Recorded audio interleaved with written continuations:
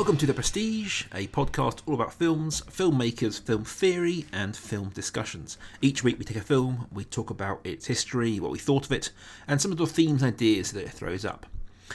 And as always, we end the show with our recommendations for further watching, if you like this one. But as always, we start with a discussion on what else we've been watching in the last week. So Sam, what else have you been watching since our last record? I'm trying to think. I've watched a couple of things. We went to the cinema, which does not happen very often and will soon be happening even less. And I saw Spider-Man Homecoming, which is... Oh, yeah. It was very enjoyable. It has a nice twist at the beginning of the third act when you're just feeling a bit tired with the whole superhero film thing, and you think, oh yeah, that was a good one. It was a little bit long. That's my complaint with every superhero movie ever. But in general, yeah, it was enjoyable fun. Good. I haven't seen it myself, but I do hear good things about it, certainly. I wouldn't say it's groundbreaking, but it's certainly a good piece of work. Oh, brilliant. I also have, in many ways, I don't know if you call it a superhero film, but it's certainly in that genre. So Sarah and I this weekend rewatched Guardians of the Galaxy 2. Right. Now, obviously, it's a Marvel film. It's within the MCU, so it kind of falls into the superhero genre, but it doesn't feel like a superhero film. If anything, it's close to like a space adventure film. In many ways, it's near to net rival things like Firefly and Serenity. But we rewatched that, and while I don't think it has the same magic as the original, I do think that the actors have clearly fallen into their roles and are much sort of happy and much more content in what they're doing. So personally, I very much enjoy it, and I don't think it's as good as the first, but it certainly is worth your time. I can't recall what you thought of it when we saw it. Oh, I did enjoy it. Like you, I didn't think it was as good as the first, but I wonder whether the first was so impressive because it was so out of the blue. And 2, therefore, wasn't so impressive because you kind of had high expectations of it. I had such low expectations of, it was a Marvel property, but it was nothing and nobody knew anything about it, and it was just out of nowhere, the first film. So I do wonder if you saw the second film in a vacuum, what it would be like. No, I agree. I think it's like a lot of the original Iron Man kind of came in with low expectations, and it hasn't. I don't think been able to quite match that since. No. But yeah, we watched that, and I certainly enjoyed it. Good. Right. Well, our latest film in the director's series that we're on at the moment, the Akira Kurosawa season, is his 1950 film Rashomon.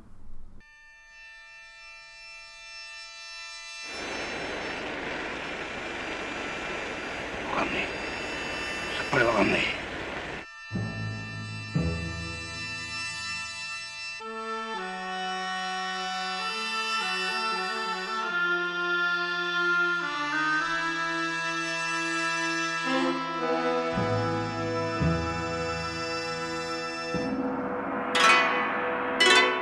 If Drunken Angel was Kurosawa's first film, then Rashomon from 1950 is generally seen as his breakout movie. It again stars Toshiro Mifune, who was Matsunaga in the first film, and it tells a story of a fairly heinous crime from a number of different viewpoints. And I suppose that's a technique that's quite familiar nowadays, but which was, I believe, and I will defer to Rob here, but I think cinematically it was fairly new at the time. It certainly didn't have the wide sort of exposure it has now, certainly. No.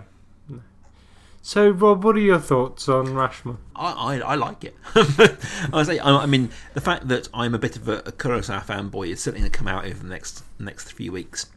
But I do think this is a bit of masterful cinema. I think that it's very interesting in that you don't have a clear narrative, and often with films these days, you get tied into these story arcs in which people learn things and move on, and they overcome their fears, and the hero's journey, and return to the source, and all these kinds of traditional story structures. And none of those apply to this film. This isn't a story we're being told. This is an experience we're having, whilst at the same time it very much is a story we're being told. And I'll get into that down the line. The levels of story that we're seeing here is a thing to discuss. But I like it. I think the acting is brilliant. I really enjoy the concept of the film. I think that the idea that you have these 3 stories that may even turn out to be, for spoilers, 4 stories, shall we say, and you have to kind of navigate a truth through them, and a story that may be the real story or may not be the real story. That, and I like the look of it. I think it's a wonderfully shot film. I enjoy the way that each 3 story is shot differently, and you can see the nature of the stories expressed in the camera work, and the visual symbolism in those is something that it's there but isn't overpowering. And so yeah, I really enjoy it. Sam, your thoughts? Yes, I really enjoyed this film. The extent to which I enjoy a film and the number of notes I make on it are directly proportional, and I made a lot of notes on this film. Although Rob and I were discussing before we came on air that it's possibly a product of an engrossing film where you don't really concentrate on what you're writing, but it sometimes these notes make no sense. So I had lots of interesting notes about this film, but I really enjoyed it. I am waiting to be told more about its visual stylings because I couldn't quite get a handle on why I enjoyed it so much, but I definitely did. The acting performances are great. It was the first line, "I can't understand it," is brilliant, and it makes me want to watch the film. And I'm not often pulled into a film like that by the script. But yeah, as I said, it'd be interesting hearing from you about the visual motifs of this. So what were you saying about the different stories? We'll get into some of the narrative ideas later on, but at a purely technical and visual level, we discussed last week Kurosawa's filmmaking style and how he shot things, and I think he used it great there, because you have the 3 stories. You have the bandit story, you have the wife story, you have the samurai himself story, I suppose, and then the woodcut story. If you watch it back, the bandit story, when he's the one telling it, it's very fast paced, it's very cut, it's not whip pans, but it's all very kind of high energy editing and energy, which is his style. If you contrast that with the story from the samurai's point of view, who is much more sedate, much more placid as a character and as a story being told, the camera reflects that. You don't have many pans, you have much more locked off shots. And then you've got the woodcutter, and the woodcutter scenes, there's a great technique that Kurosawa uses, in which he can get 3 shots out of 1, if you see what I'm saying. So he starts in a wide shot, the camera moves towards it, and the camera moves with it, and suddenly you're getting a close-up. And then they move on into the next scene, and you get back to wide shots. So you manage to get this camera movement to produce 3 separate framings. Clear framings, rather than the modern style of lots of movement. And you've got a lot of that in the woodcutter, because he's a character that moves. He starts his story walking through the forests, and he's always moving. You don't have the same sort of calmness you do with samurai. And they're all there in those stories. Now, none of them are bashing you in the face. We've all seen things like Traffic from the early 2000s, I think it was, where each section of that was shot very differently, and it's hammered into your face. These are different stories, different things going on. Here it's very subtle, but it is there. You get a very different sort of emotional vibe from the framing and the editing choices of each section.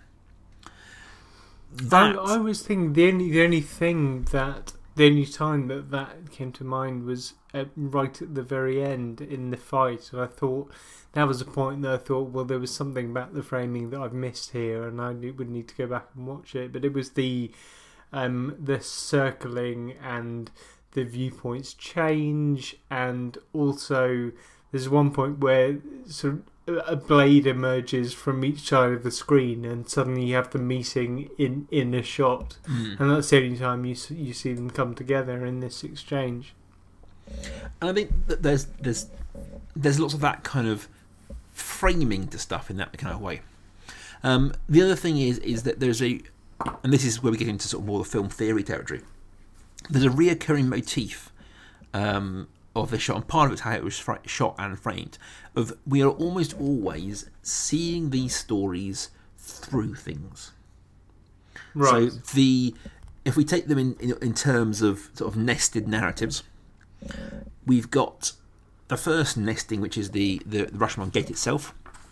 We see that entire story through the lens of rain.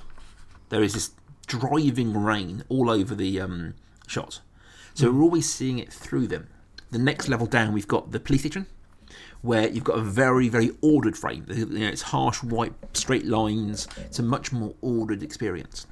And then we go another layer down into the forest, the glade itself, and there's reoccurring shots and the reoccurring narrative of sunlight through trees and dappled light. And this idea that the obscured light and our obscured vision is this sort of metaphorical link to the obscuring of the truth that we're seeing. That everything we're experiencing is clouded in some manner, be it by prejudice, by lies, or just visually obscured.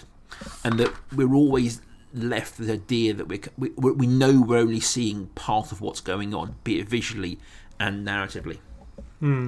So that does lead me to one of the points that I want to talk about in terms of narrative, is that this didn't occur to me probably until a good hour after watching it. And that is the story that's being told and who's telling it. So the stories we're hearing are these the three events in the forest. The events in the forest are being told from 3 points of view: the wife, the bandit, and the samurai. And that was how I was in my head was picturing and viewing this film, till I realised that isn't true. We're being told these stories by the priest and the woodcutter at the gate. So it's not like we can say, well, the samurai thought this. Well, he may have thought that, but we're still one removed from that narrative. It's a person telling a story of telling a story. And this gets back to what you were saying about frames and obscuring things, seeing things through things, and like you say, it starts off with the motif of the gate, but that visual motif is enacted in the story itself, because like you said, it's a story within a story. It's someone else's version of someone's version, and that's interesting. I was trying to find more about the word Rashomon, and I wondered about it, and then came up against this. Well, it's essentially just taken. It's a corruption of Rashomon. The description of that big gate at the beginning. It's castle wall gate, and I wondered why he called this film that. And maybe that gets to it. This gets to what Kurosawa was trying to say, that this is a film about framing, about seeing things, like you said, through that motif of the gate, through the gate at the beginning. This is a film about framing. This is a film about stories within stories. Yeah, and it's interesting that I think it's interesting that aside from, on top of the name situation, you've got the location of the city gates. The city gates are part of the city, but not part of the inside city, but outside the city. And it's in ruins. The civilization is breaking down, and that's mirrored from the story itself to the relationship to the buildings. But also, as you say, it's kind of a bit of both, and the idea that the things that we hold true, be it civilization or truth, are falling apart in this world and are being, bent and just used for other people's needs. And you have, you said there's the priest, the woodcutter. Who's the other one? Just a local peasant. Yeah, like a local peasant. You have him actually tearing down the gate and using the gate, presumably tearing the gate down for firewood. But you have he makes holes in the structure.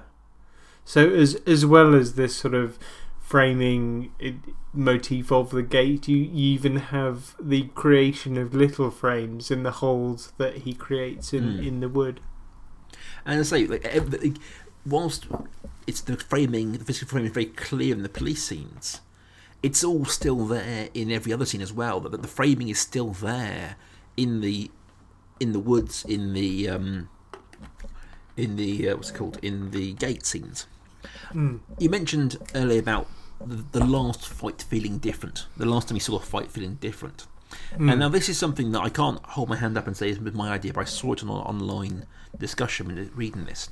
Was the idea that because we're suddenly, and we're getting into sort of Japanese class here, you've got a woodcutter who's clearly lower class, and clearly a little bit of a morally dubious character, shall we say? But feels shame in that. He isn't like a bad person, I think, but he has some sort of element. He comes from a different world. He watching the fight between an infamous bandit and an upper class samurai, his tendency, through various reasons, is to portray them as a bit more slapstick, shall we say. It's meant, if you see the two fights back to back, the one described by the bandit is an honourable, choreographed, leaping off things fight. Yes. Whereas the stale from the woodcutter feels much more like a kick bollock scramble of a Barney. And it doesn't have that same kind of elegant movie fight feel. No, and I see.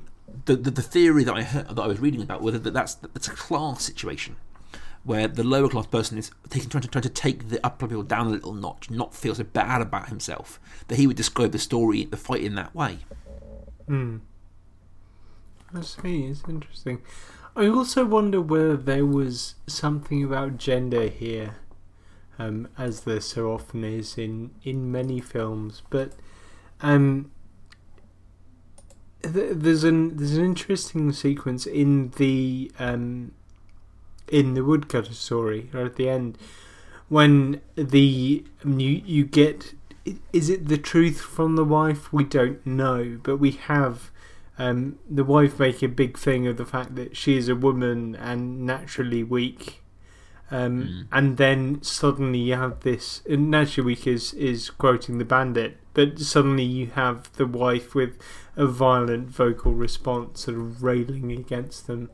And I wonder whether this was, to what extent this was sort of Kurosawa sticking up for a woman in an perhaps fairly socially oppressed position in society, in Japanese society. I think it's interesting because all the stories paint the women in very different lights, and I think that position says more about the people. He uses that to tell about the people. So the bandit story, the woman was a consensual partner. But that is, the view of the bandit is he is this womanizing Lothario, and so why wouldn't they fall for him? Yeah. Whereas the samurai feels aggrieved by that, and he feels that his trust of his wife, that he wouldn't believe that she would go willingly. So even if she did go willingly, in his mind he wouldn't see it that way, and he would see her as this sort of almost pure character until she turns on him. So I think that they're using, not she sees the MacGuffin here, because I don't think she is, but there's an element of you see that character very differently through each one of the stories. Yeah. I think that's an interesting thing, certainly. I was trying, actually, going back to this, the visual component of this film, just how beautiful some of these shots are, and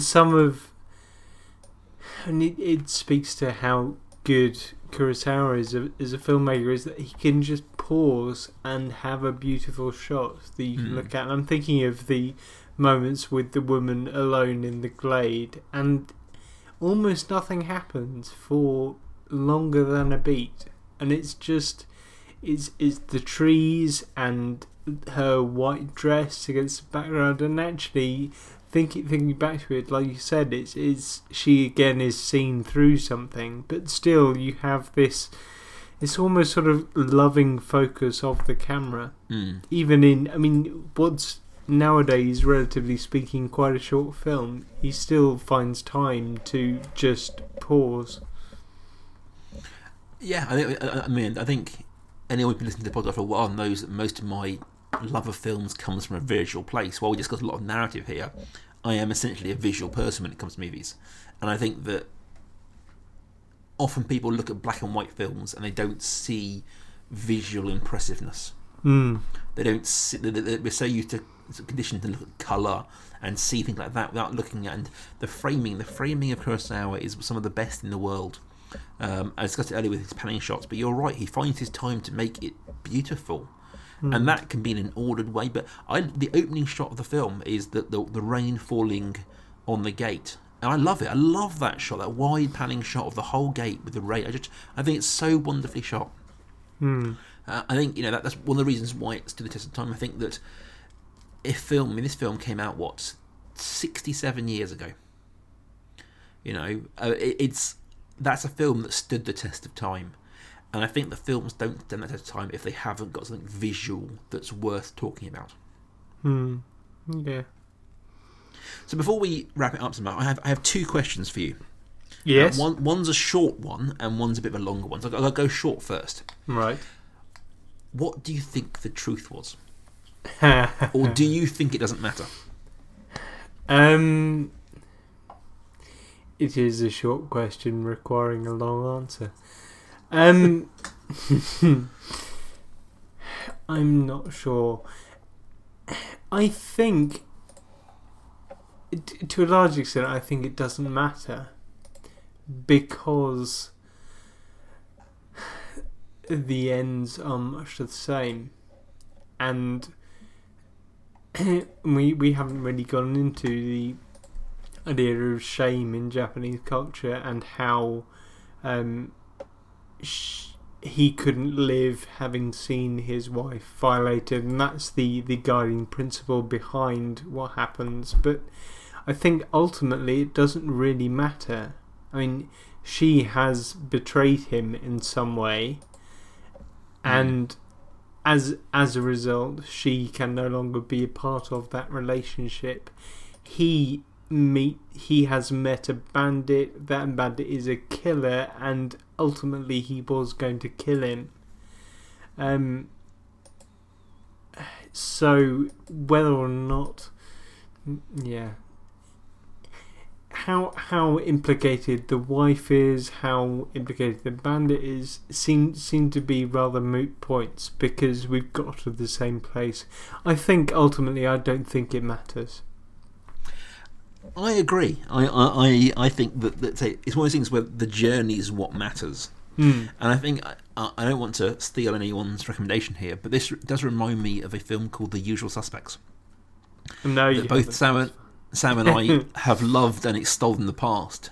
But that film, just spoiler warning for The Usual Suspects, is entirely a lie, we think. There's no real, it's very hard to know in that film what's true and what isn't.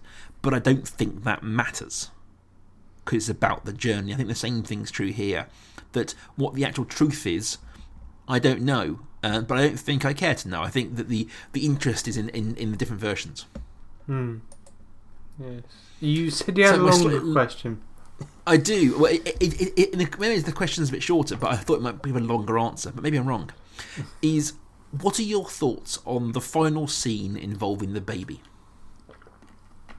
Because it's been a bit diversive in Kurosawa fandom over the years.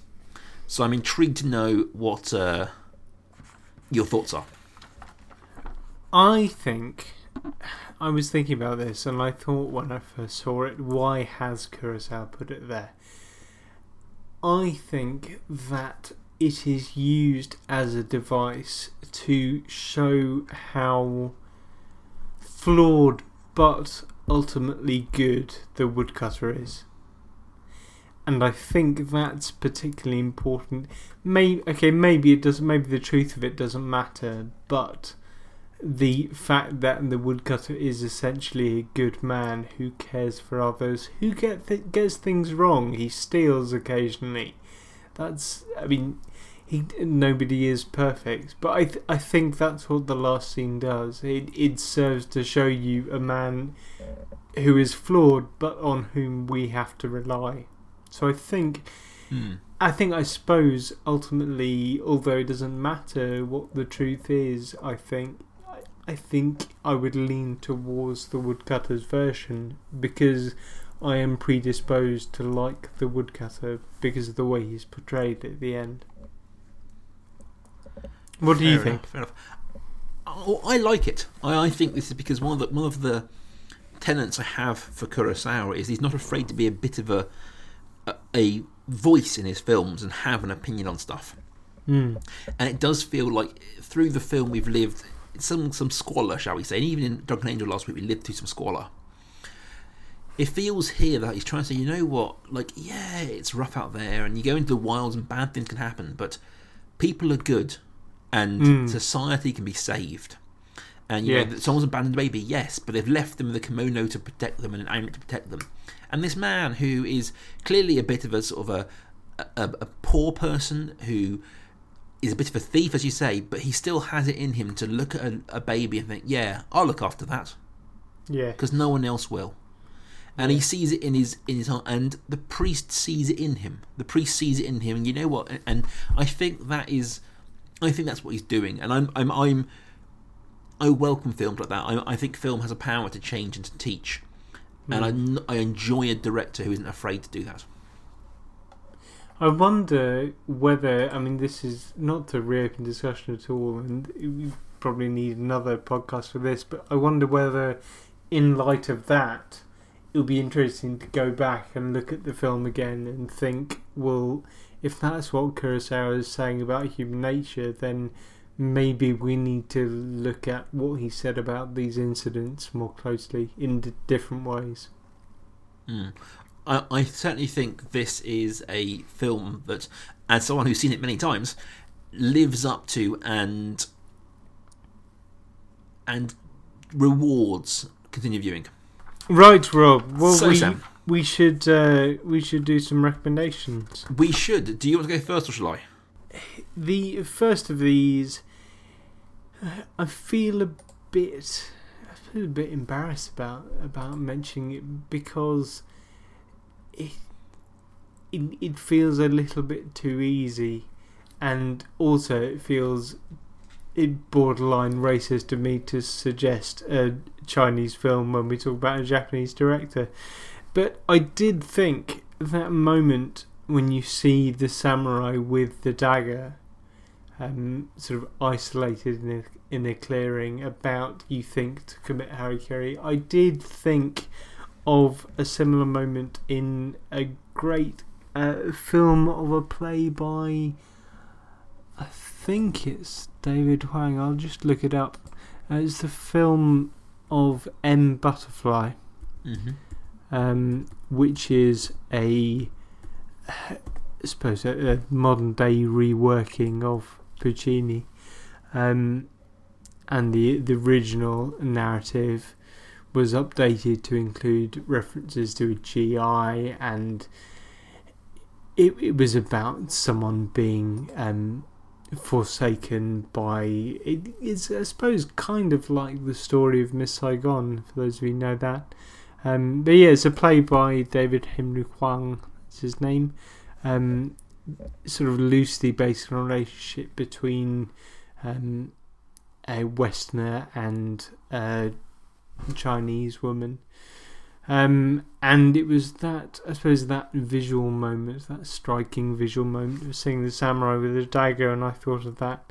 And I suppose there's not really a huge thematic connection, particularly because it's Chinese rather than Japanese, but I like the film and I just wanted to recommend it. The second one is, I suppose, more innovative structurally, and that's why I was thinking about it. And you mentioned right up top about how this is now more commonplace wasn't really at the time in cinema. And also it's one of the few films by this director that Rob will tolerate. And it is a good one. It's also one of the few films by this actor that I will tolerate. So it's a perfect storm. It is Memento. And yeah, Guy Pearce I normally can't stand, but in this, absolutely fine.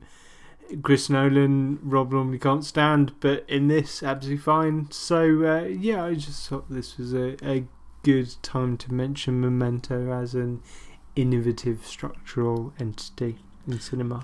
I think it's always a good time to mention Memento. As you say, it is one of the few Nolans that I do abide. So I've got two recommendations, as is often are one is an actor and one is a sort of a structural one.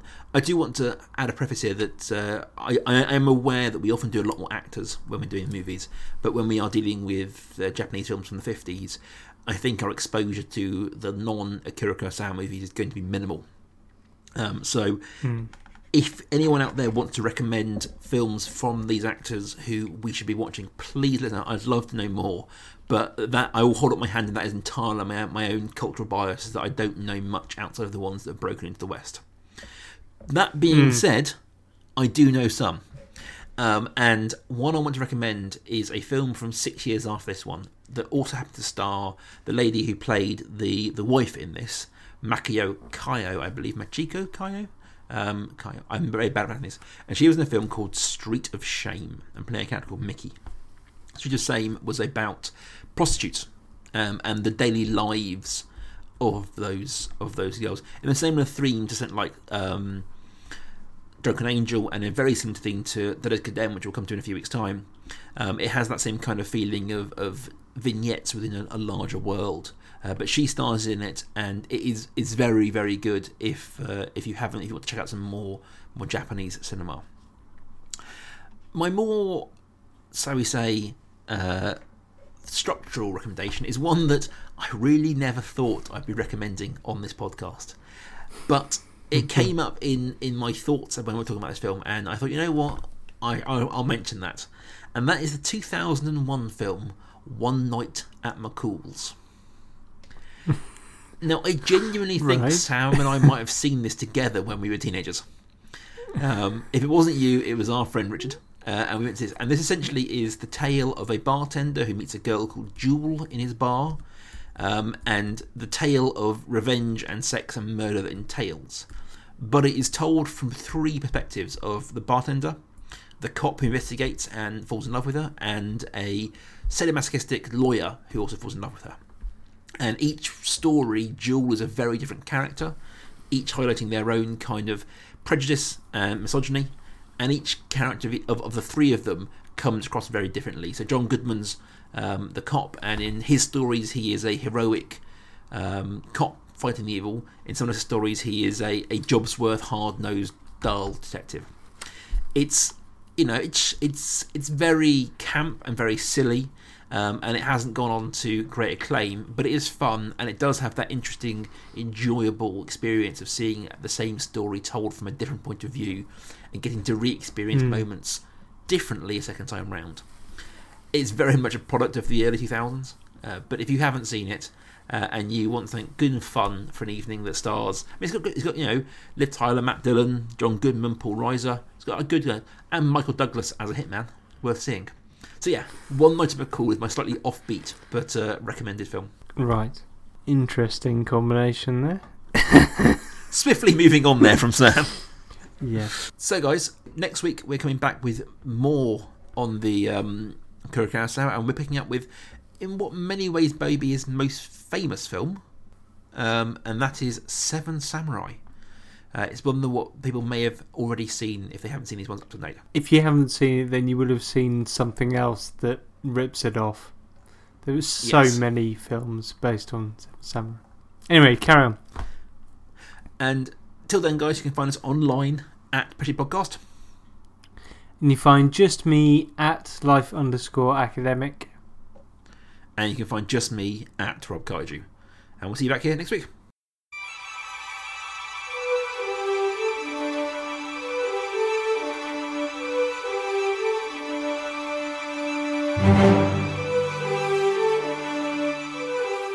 The Prestige is a Kaiju Industries production. Check out their other work at facebook.com/Kaiju Industries. Rawr!